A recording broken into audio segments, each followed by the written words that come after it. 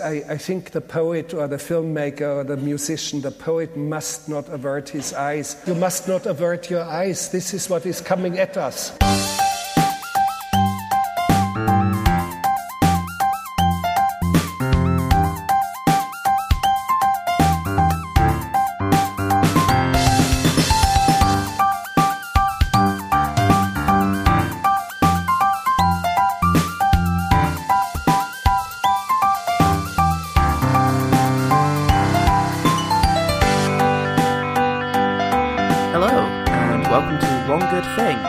That tries to find the sparkling Eddie Redmayne performance buried in several tons of hurricane. I'm Paul Salt.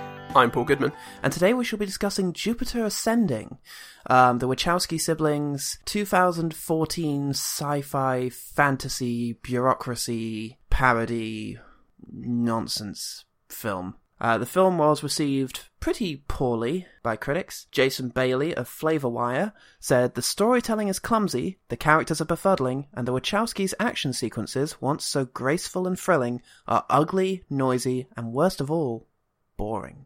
Paul Whittington from The Independent said, "The finer plot details of this film cannot be approached without laughter. It's a pretentious, grandiose mess, packed with tiresome special effects that at least distract from the dreadful dialogue." Publicly, it didn't fare much better. The film pretty much tanked, I think, upon release. The public reception was pretty poor.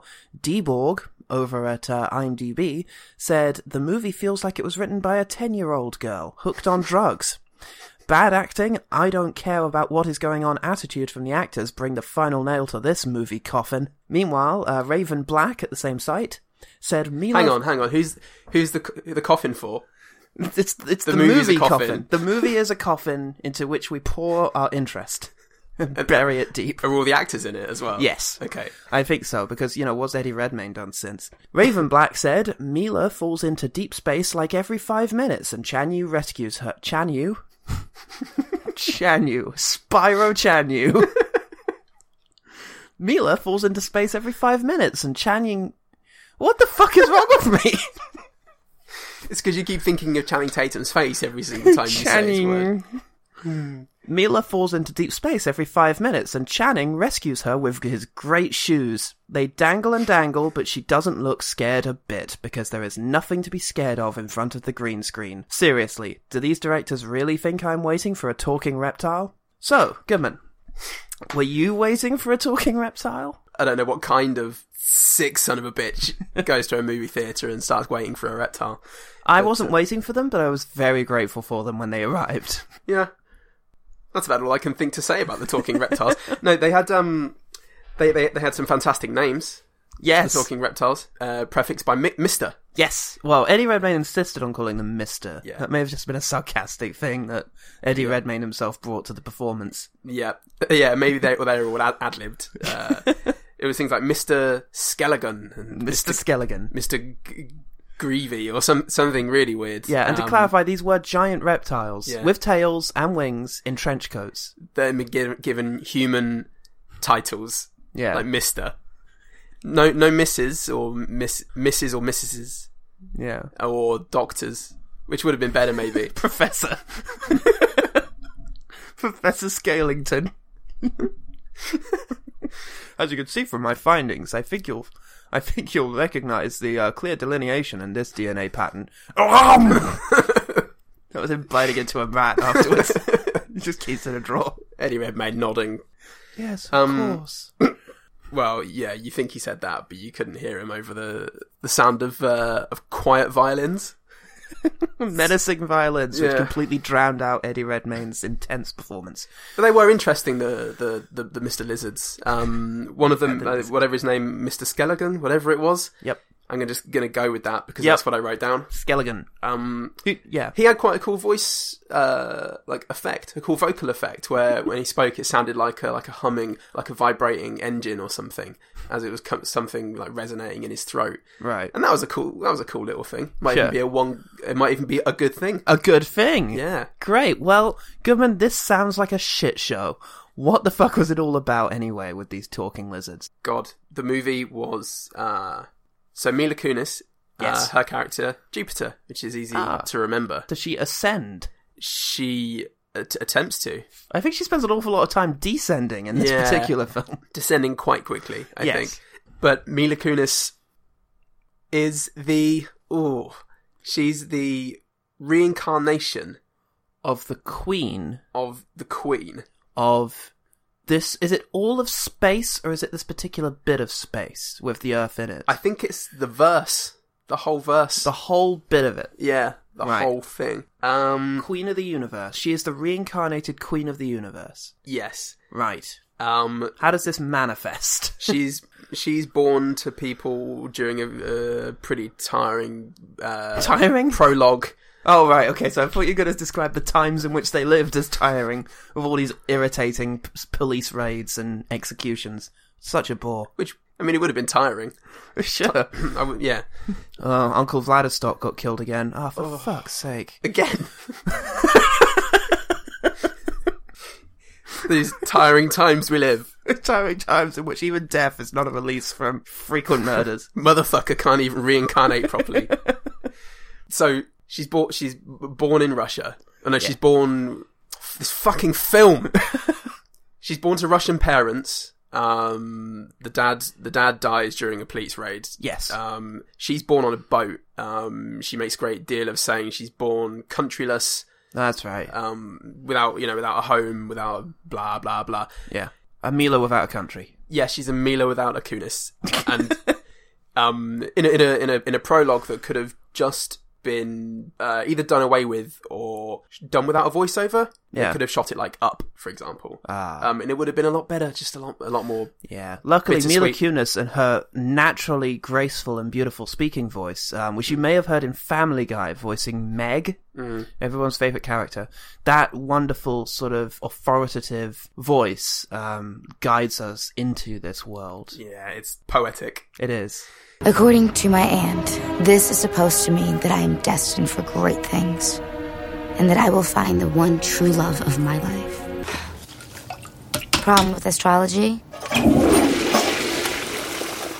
Total bullshit. Cut to 18 years later, 20 years later. I don't As know. old at the age of a Kunis. Yeah, you just have to estimate because otherwise you have to cut her in half and count her rings.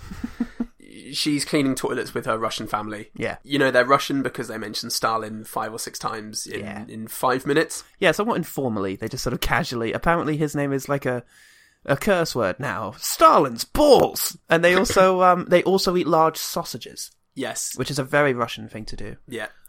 Given we've been talking for about 10 minutes and we've nothing's happened yet. Okay. That feels reflective of the film. Yes. I'm having flashbacks. Make it stop. So let's do one better then. We'll get this done and then we can just concentrate on lizard men. Our job, right? She's cleaning toilets. Yes. Her life is going nowhere. Yes. Suddenly, she's being talked into selling her her eggs for money. Yep. Like a chicken. Her woman's eggs, that is, not not the eggs in her fridge. Yeah. No, her special woman's eggs. Yeah. Why can't we get away from the female menstrual cycle? What is wrong with us? Can't help ourselves. There's a scene where Mila Kunis flings one of her eggs at the screen. And yeah. It's very awkward. Sloshes against the screen. Fuck. So she's talked into selling her eggs to a fertility clinic by her cousin. Yeah. Who is a layabout, basically, is a waster. Can we just say that sentence again and think about it in the context of a sci-fi fantasy adventure? She is talked into selling her ovarian eggs for money. What are you doing, Wachowskis? But she is doing so for her own reasons. She wants to buy a telescope. Yes. However, she is convinced, with very little effort and very little excuse, to accept the lower amount of money for this. They're getting 15 grand. The cousin who's just came up with the idea is getting 10 grand. She's going to get 5. Yeah. Also, do you get that much for eggs? We need to move to the States. Fuck me, yeah. Yeah. Not that I have many to offer. But I worry how many people watch this film and were then consequently inspired to set up women farms. Alright, so she is in the clinic, ready to sell an egg, when Channing Tatum flies through the wall. It turns out everybody's aliens. Turns out she's the long-lost, reincarnated queen of the galaxy, and that 3 siblings are fighting over her in order to figure out who gets possession of the Earth, because human beings are actually being farmed on Earth for a precious resource that allows aliens to live forever. 100 humans makes 1 vial of liquid that allows someone a bath that will make them live forever. She consequently needs to become a princess, which requires going to a bureaucratic office in order to apply for a license to be a princess from Terry Gilliam. Once she gets that, she can then be captured by each sibling in turn, only to be rescued from each one of them by Channing Tatum.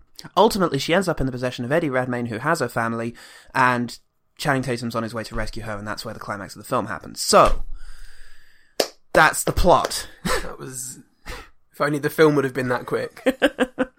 I didn't like the plot very much. No. By the way, everybody, I've got to apologise. I've spent the last week with a cold. I'm just coming to the end of it. My voice sounds like absolute garbage, but we'll get there. We'll get there together, guys. This is a 2-hour-long podcast this week, guys, in honour of Jupiter Ascending, so... In honour of Jupiter Ascending, we're not going to edit this whatsoever and just have all the shit left in. We're also going to send light shows to each one of your houses and just to fucking bombard you, like baffle you every waking minute. Positive podcast. Yes. Let's talk about The Matrix. It can be difficult for Terces or people from underdeveloped worlds to hear that their planet is not the only inhabited planet in the verse. Has to be the anesthesia. I mean, it's got to be a dream. The protocol actually says that most Terces will say that this has to be a dream. Are you saying you're an alien? Genome-engineered human.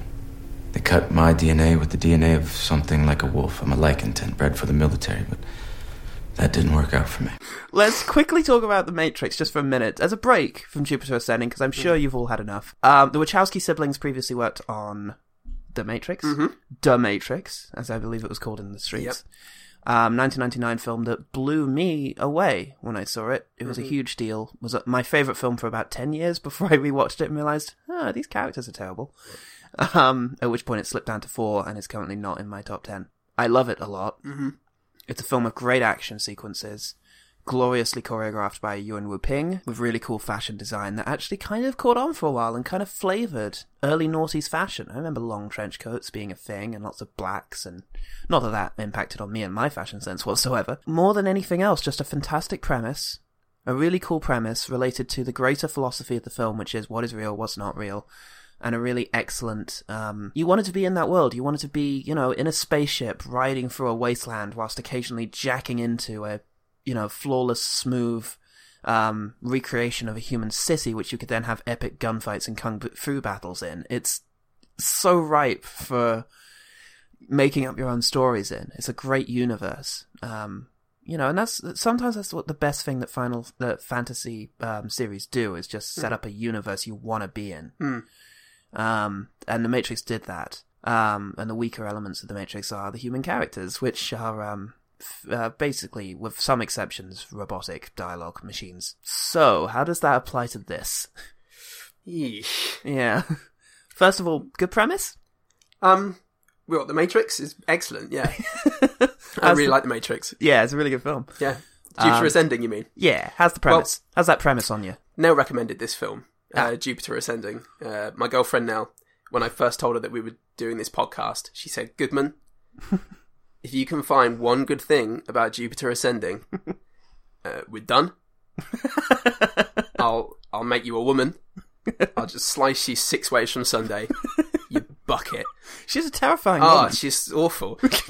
But having because The Matrix was her favourite. Oh, right. One of her favourite films. Yes. And obviously Nell saw this and she just thoroughly hated it. Yeah. And I'm glad to say that I think our relationship's going to go from strength to strength from now on. Because here we are. Yeah, I agree. Neither of us went and saw this at the cinema. We felt no need to, because the world, the aesthetic of the world, I mentioned how The Matrix had this really cool, glossy, first of all, the real world, it's all ruinous blacks and bright blues, and then the virtual world is this slightly green-tinged, but very excellent, sleek, Michael Mann-style cities. Here, it looks like Naboo, the main city that the action takes place on, when that's not a good thing. It was very Star Wars prequels, the big CGI cities. Yeah. I struggle to think of the last time I saw a fantasy city and thought to myself, oh, I'd like to live there. Probably Rivendell from Lord of the Rings. Yeah. I'm just thinking of fucking this and Jupiter Ascending, Asgard in 4. Although in the sequel they did actually have some sets that look nice in the Dark World. Here, were there any sets? No, just lots of big CGI rooms. Yeah. Cavernous CGI rooms. Even Chicago didn't look real. It didn't, and I think it takes quite a bit of work to get an audience to invest in a fantasy world. I remember this was an issue of John Carter, is that in order for... you make up a lot of words... the Shagugus of the Malulu clan. Yeah. Clan, sorry. They're going to attack the Jutus of the Nupiti Boop, and we need to stop them. It takes a lot to make audiences go, right, yeah, fuck it, the Manunus, they're going to attack. We've got to stop those motherfuckers. And sometimes you make that investment, and you think, Uruk-hai, yeah, those guys are fucked up. Let's stop them. And sometimes you don't. Like, do you remember a single word, a noun? Do you remember a noun from this film? Give me a minute. What was even the family name of Eddie Redmayne's family? Abraxas. Abraxas. I've got that bit. The Abraxians are attacking... I think Channing Tatum's race was Lycantine, or something like that. Yeah. He was a splice. He was a splice. He had more in common with dogs than with most people. Yes, which was a faintly amusing and charming moment between Mila Kunis and Channing Tatum, if I'm forced to pick one. I have more in common with a dog than I have with you. I love dogs. I've always loved dogs. A moment which really sold their romance. I'll say, their final scene together on top of the skyscraper, it's kind of sexy. Kind of liked it.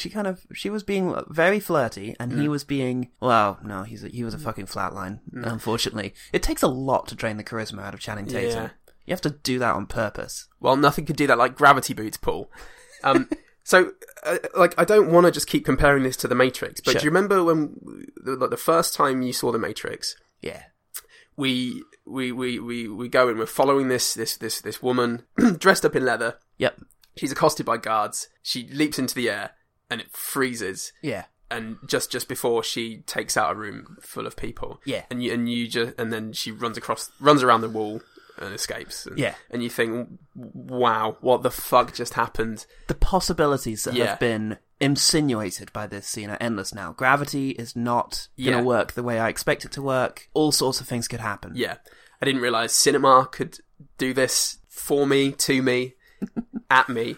And in this film, Channing Tatum's character, Kane Wise, John Glaze, Rob Smart, just Barry character,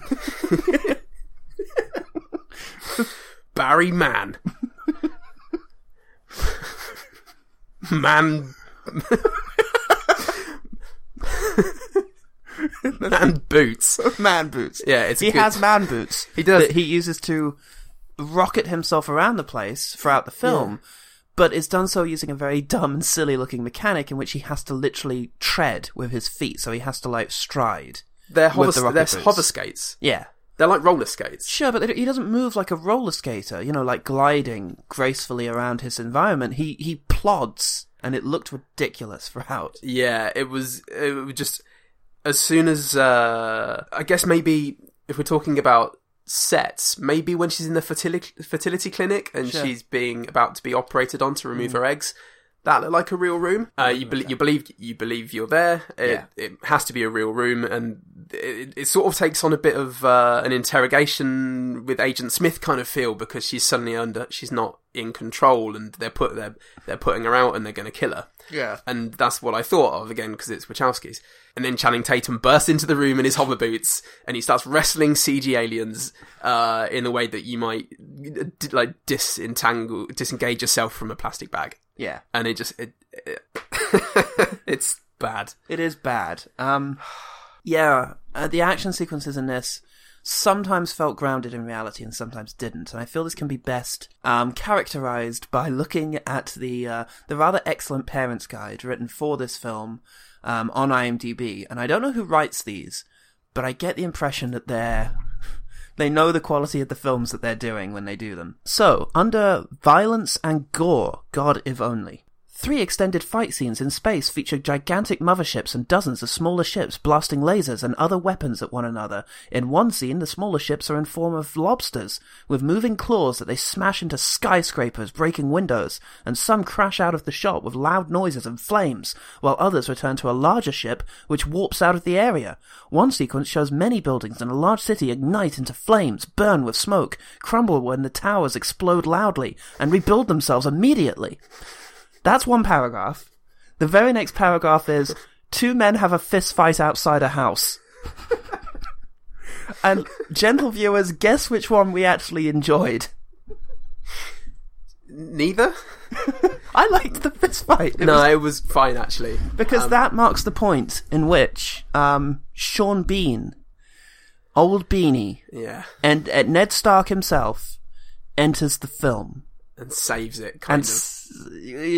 Goes a good way to making us actually care about him as a character, which is a new experience for us as an audience in this film. He's the captain that wanders onto a battlefield, sees a wounded soldier, and picks up his missing leg and takes that away instead. Almost works. It almost works as a heroic deed. He's enjoyable, and he's the perfect, with his northern tones, he is the perfect man to guide us through the high fantasy of this world. Mm-hmm.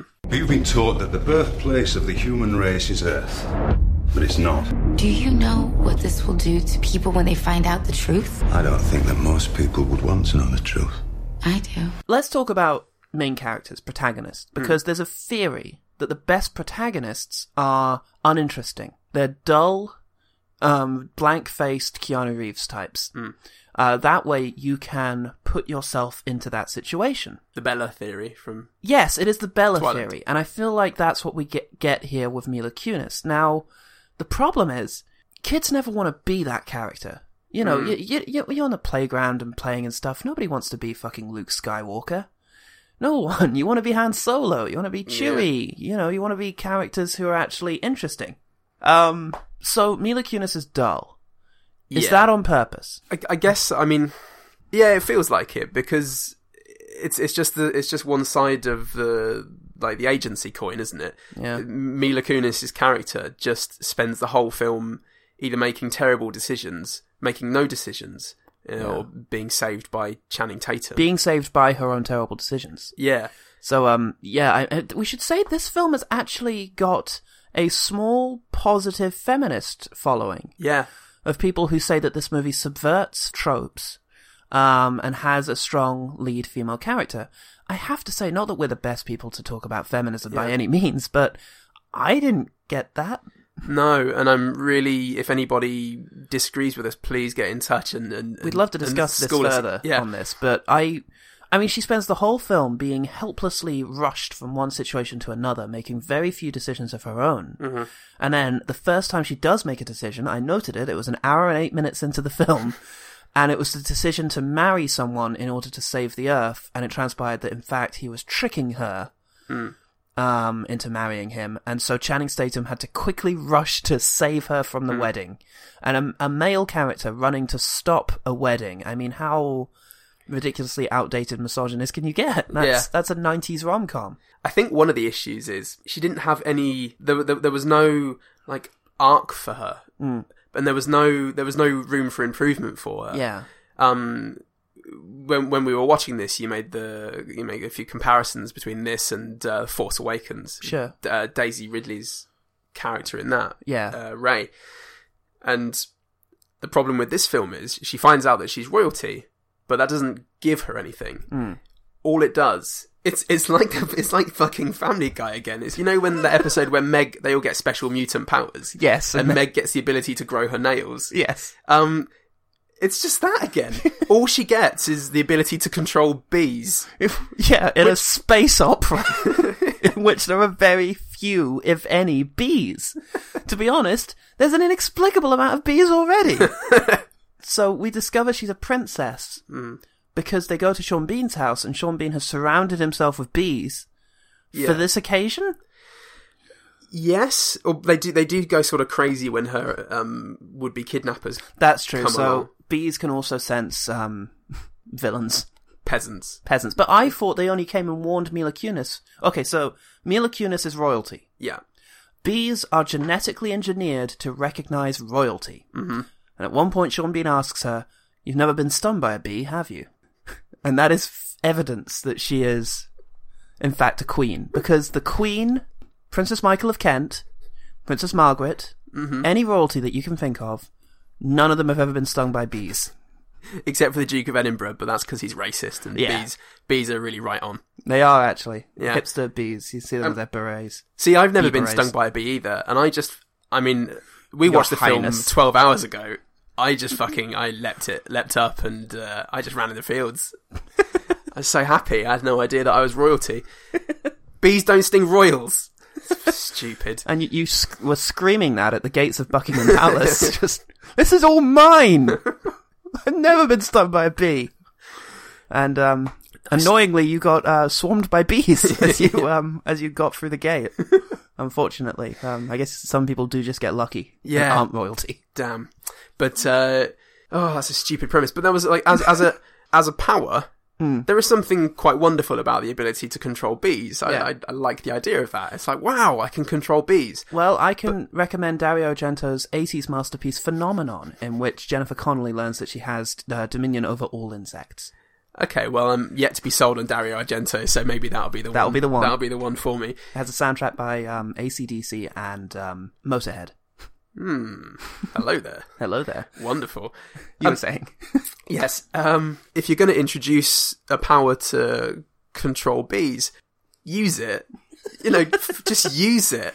That was 40 minutes into the film? Yeah, about that. About the Sean Bean point. We do not hear of this again. No, never mentioned. A single time. She does not encounter another bee. Yeah. There are no space bees. No, there are no space bees. There's a space alligator. There's a space elephant. Yes. There was no space bees. There could have been a space bee man. Yeah, who she has complete control over. Yeah, which would have been wonderful. Or just anything. Basically, what we were missing was her introduction to this universe. Yes. This universe, as they kept reminding us. This whole universe that she now had dominion over. Yeah. But all that we had was her in one room, talking to somebody about her mother. Yeah. Her in another room talking to somebody about getting married. Her in another room talking to somebody about abdicating. Yeah. And it was just from room to room to room. There was no, here's your new world. The water is amazing here. Or, oh gosh, the air's so fresh. Well, of course, because this is where humans come from. And, and my brain works better, or anything. Yeah. Or even as Queen, now we can unlock your special powers, your ability to... whatever. This explains why I was always so good at school and always quicker than everyone else around me. But no, have you ever noticed you've never been stung by a bee? Yeah. Then okay, now it's time to get married. Do I get any choice? No. It's this or all humanity will die. Okay, I'll marry you. Ha! Humanity's gonna die anyway. Fucking idiot. Yeah. Well done, Mila Kunis. You're royalty now. Still a woman. Oh no. Soz. Oh, that's a shame. Be a man next time.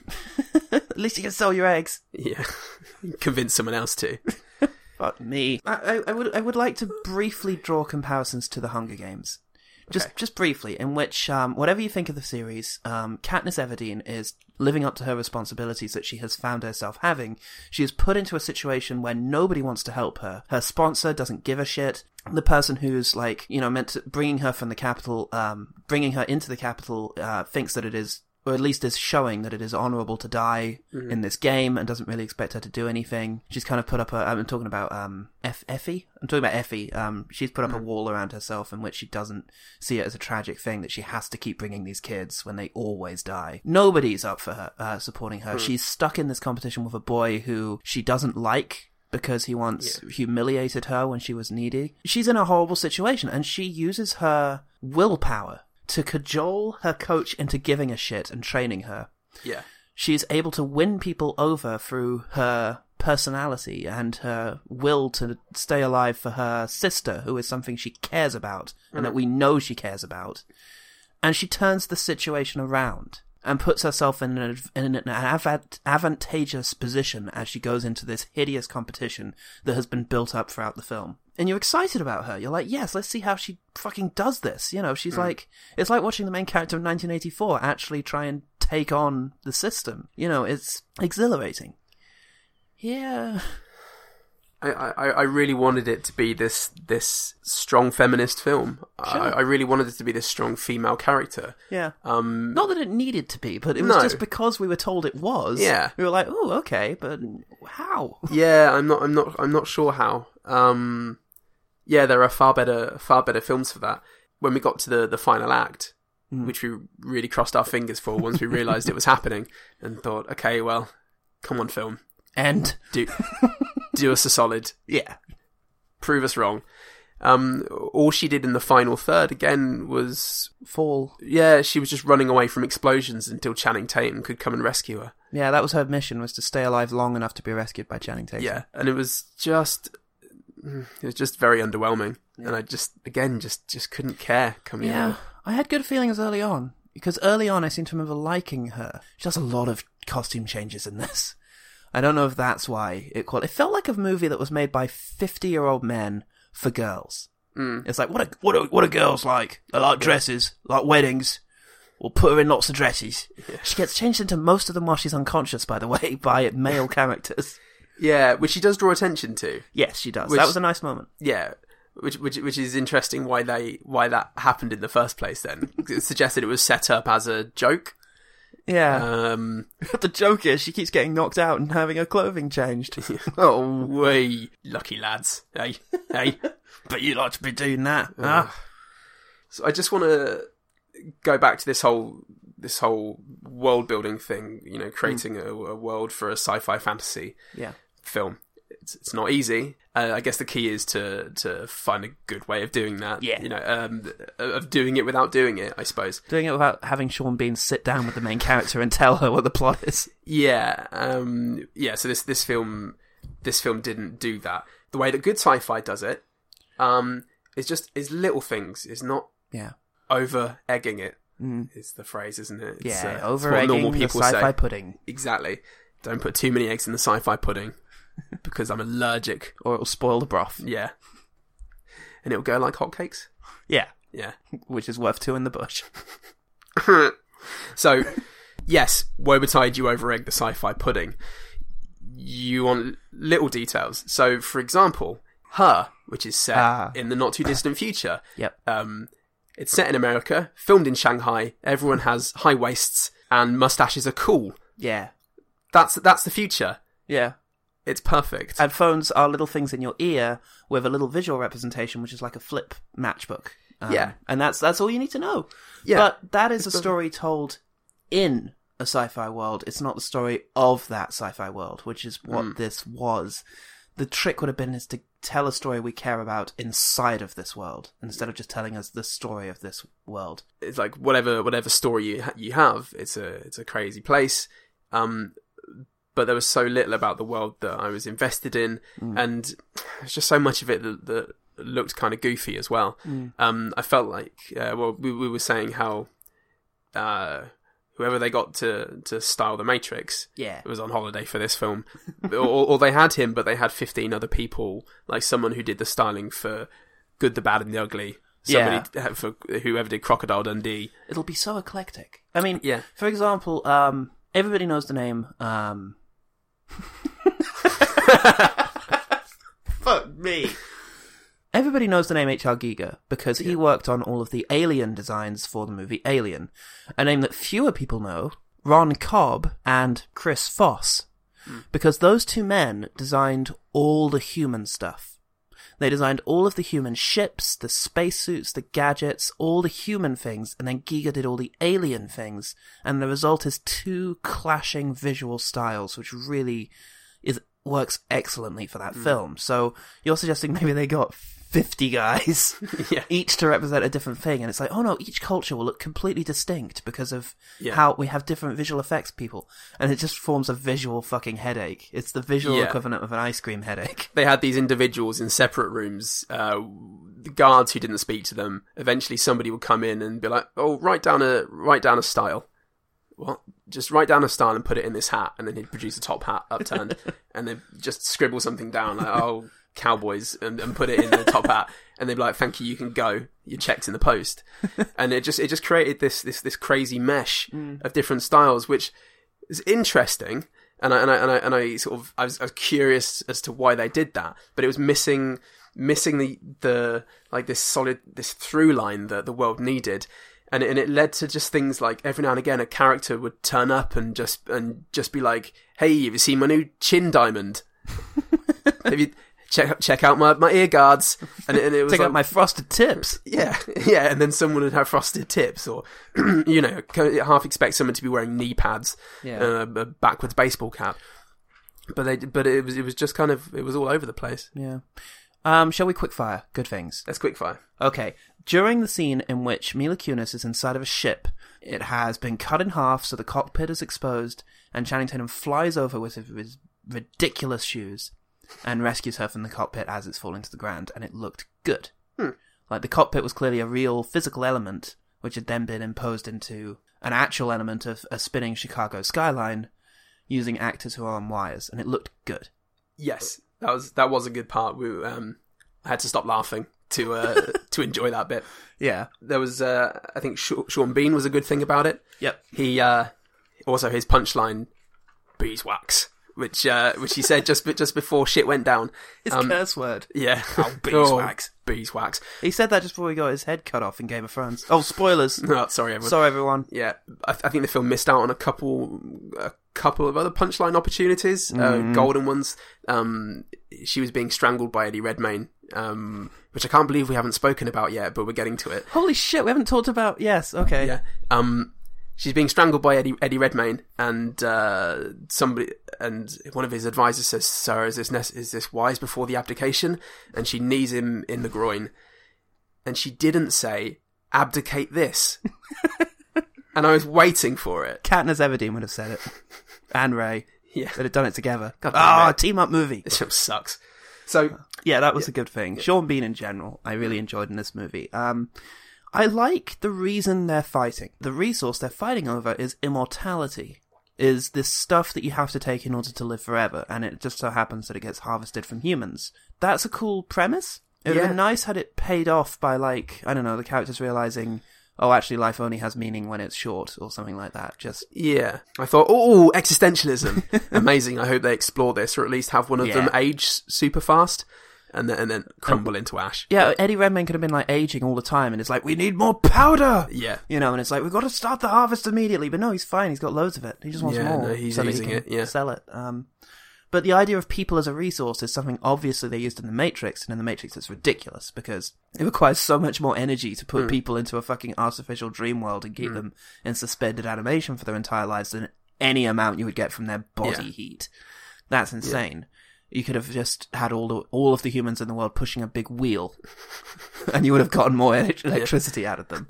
But the idea of just grinding them down into dust and snorting them in order to live forever is quite good. Yeah. It's horrifying. Yeah. But The Matrix looks better and is more horrifying just because it's a more interesting film. We see some humans get harvested in this film. They're in a tube and they get drills into their heads and tubes are forced in, which is described on the Parents Advisory Board on IMDb as moderately horrifying. And it is. It's only moderately horrifying because it's so clean. And when you see a baby in The Matrix with tubes stuck in it, and it's crying, but it's in this machine, and the waters flood over it. That's horrible. And it's great. I love that scene. And I'd watch it again. It's my screensaver on my phone. I've run out of good things. Do you have any more? I've got a couple more. Okay. When the Queen Kalika Braxis, Eddie Redmayne's sister, says that their mother was murdered, Mila Kunis says, "Oh, I'm sorry," and it's a really human moment. And I went, "Oh." That's nice. Yeah. There's a look of amusement on Channing Tatum's splice face when Mila Kunis makes a joke about her bowels, and that was quite nice. That was another moment of human interaction. Yeah. See, such is the caliber of this film that I'm listing moments of human interaction. Moments where they were recognisably people. Because I wrote them down. There are 3 of them. Another thing is I like the effort that they went to with having Channing Tatum go about with his shirt off for a lot of the film. Oh my god! I imagine that was because anybody who was buying into the relationship between the two of them had to be reassured that there was going to be no weird dog parts on his body. Oh yeah. So when they were in bed, finally there wouldn't be somebody awake at night being like, "What about the nipples?" His penis just latches inside of her. Just yeah. They end up I have more in common with a dog than you, Majesty. I have a barred penis. My wee-wee has a little spike on it. The love scene just involves her howling. Just... Ah! God. This is so gross. And that's what the film could have been, but it chickened out. How many of our heroes have we discussed the logistics of their lovemaking for? Because I'm thinking Lois Lane, Superman. Oh, God, we suck. We're awful. And we even joked about how much cooler this film would have been had Gina Carano played Channing Tatum, which, to be fair, she'd have been a lot more charismatic. Yeah, I really wanted Gina Carano to play Channing Tatum's role, because I think it would have... There's a shot where Channing Tatum comes out of a building holding Mila Kunis in his big, strong arms. Mm. And I wondered, would it be more or less of a feminist image to have... Had it been Gina Carano's big, strong arms? Yeah. Is a lesbian romance more or less feminist? And I'm quite interested in that now. I'm not sure. I cannot tell. Definitely more of a feminist image if Gina Carano came out of a door holding me in a big, strong arms. Gina, could you stop messing around with Fast and Furious movies and just become the fucking female Harrison Ford that we all want you to be? Yeah. Everybody watch Haywire. Yeah. Instead of this. Yeah. Yeah, Jesus, watch Haywire. Haywire's great. I was love thinking, that. Because I think about, like, the male archetypes of action hero. Think of Bond, Indiana Jones, they're all the same guy, really. They're self-assured, cool, well-spoken, sassy, funny, and good with the opposite sex. Yeah. And in Haywire, Gina Carano does all those things, and even seduces Channing Tatum, thinking about it, and has sex with him. And then it's not even a big deal for her. Yeah. That's just a thing she did because it's fucking Channing Tatum, and who wouldn't? I would. Yeah. Given the chance. Are there any other good things about this? That was a good thing about this that we just discussed. Is Gina Carano carrying Paul out of a burning building. That was a good thing about Jupiter Ascending right there. I think there's only one more good thing to talk about, Paul. I think there is, Goodman, and we've been mentioning it every now and then in this. But now I think it's time we really fully immersed ourselves in Redmayne. In literally tons of Redmayne. He was glorious. Yeah. Double our security deployment to destroy any ship that comes near the planet. There are no words. Hamming doesn't cover it. No. I think one review said it was melodramatic. Melodramatic is a crap word to describe what Eddie Redmayne was doing. There are 3 occasions on which he screams. My mother taught me what was necessary to rule in this universe. Like killing people? I create life! Yes. The rest of the time, it's a menacing, effete performance in which he plays this incredibly... It's hedonism bot, essentially, from Futurama. That is the performance. And it is baffling and beautiful and extraordinary. I mean, I'm so torn over Eddie Redmayne. I never know where I am with him. Sometimes I think he's an excellent actor and he deserves an Oscar. Save for The Danish Girl, I think. I found him very elusive in The Danish Girl. Really? Like, he was beguiling. Yeah. But I couldn't quite get to him. Yeah, well, that's what Alicia Vikander was there for. She was the human. Well, this is it.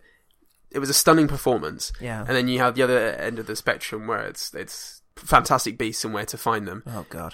Through all of this, he's the same foppish character with like a curly fringe, who can't meet anyone's gaze. Yes. So every single film that he's in, he shuffles up to people and he just looks just off center. He's not quite looking at anyone. It's very unsatisfying. Yeah. And he has that like very charming TH fronting, and it's all very like, oh, I'm rather pleased to meet you. And is it Hugh Grant? Is he Hugh Grant now? Is that it? Like... No, because Hugh Grant was always quite assertive in was he? The kind of yeah. I know he was like bumbling a bit, but he was a lot more forthright about it. I'm not quite sure how to make that distinction, but Eddie Redmayne's characters are always really reclusive and insular, right? And I mean, Fantastic Beasts, he really pushes it with that. He's so like drawn in tightly. I just want someone to just touch his face and just bring him back to this world. But in this film, he's fucking looking at people, he's striding over to people and strangling them, and he's giving the camera, he's gurning for the camera like nobody's business. He had a great time. Oh yeah, most of his lines delivered at a level and volume lower than the music, lower than a whisper. Yeah, to the point where it like dips in and out on the vowel sounds, so you can't quite hear what he's saying, and then he'll just scream something, which I don't know if that was the intention. Yeah, or if they said, okay, we want you to get emotional here, and then he did it, and they went, oh, can you do that again? He went, no, I think that's rather good. They went, well, all right then, you're the Oscar-winning actor. Of course, the problem with all of that is Eddie Redmayne wasn't used all that much. He wasn't in the film enough. He had about 10 minutes screen time. Yeah, I think you could probably get a good compilation video on YouTube of all of Eddie Redmayne's moments, and there is one, in fact. Checked, yeah. Sure. And I don't think it would suffer from being out of context, to be honest. No. So unfortunately, that can't be the one good thing, I think, because it's not there enough. No. I would say that every so often when the whole thing just sort of comes together, and just Sean Bean, bees, Mila Kunis falling through space, Eddie Redmayne with his big purple face, Channing Tatum as a dog warrior with rocket boots, and the inexplicable fashion of the villains. The sheer diversity of the villains, of lizard men in coats and fucking little green men who run face first everywhere they go. All of it just came together to form one blissful montage, this mosaic of nonsense. Yeah, but the thing is, we can't have every film just being the unintentional comedy, because we could get away with most films from this list. I will say that this is my least favourite of all the films we've seen so far. What a feat. Yeah, and I feel like my brain has responded in kind. It's just put a wall down in front of my thoughts. Goodman wasn't sick before we started this. He just gradually deteriorated like fucking Eddie Redmayne off of his meds. Yeah, I was puking out of all holes except my mouth. It was it's really weird.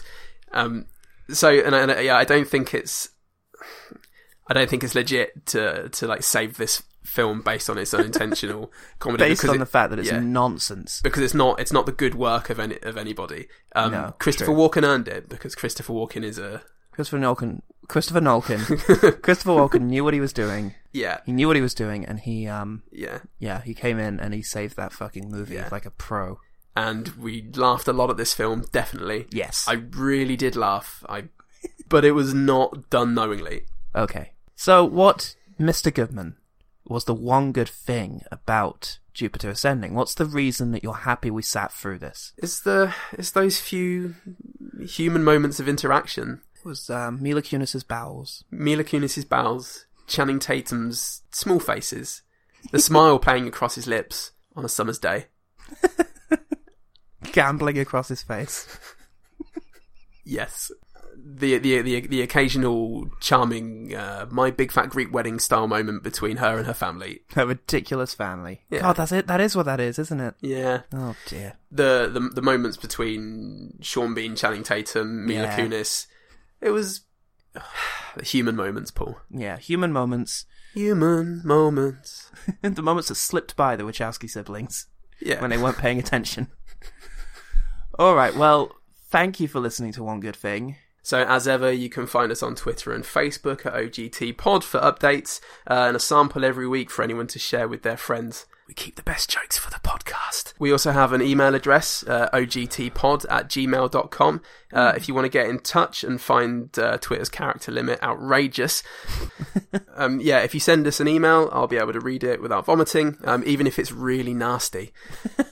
Finally, thanks everyone who left reviews, ratings in the last week. Yeah, it's been great. We finally got an average rating up on iTunes. You say an average rating of excellent on iTunes. So thank you everyone who gave us 5 stars, which is everyone who rated us. Thank you. Yeah, so far. It's been really good. And once again, the most helpful thing you can do is write a short review or leave a rating or subscribe if you haven't already. Yeah. It's really, really helpful. Thanks so much for everyone who has gotten in touch, given us ideas for new episodes.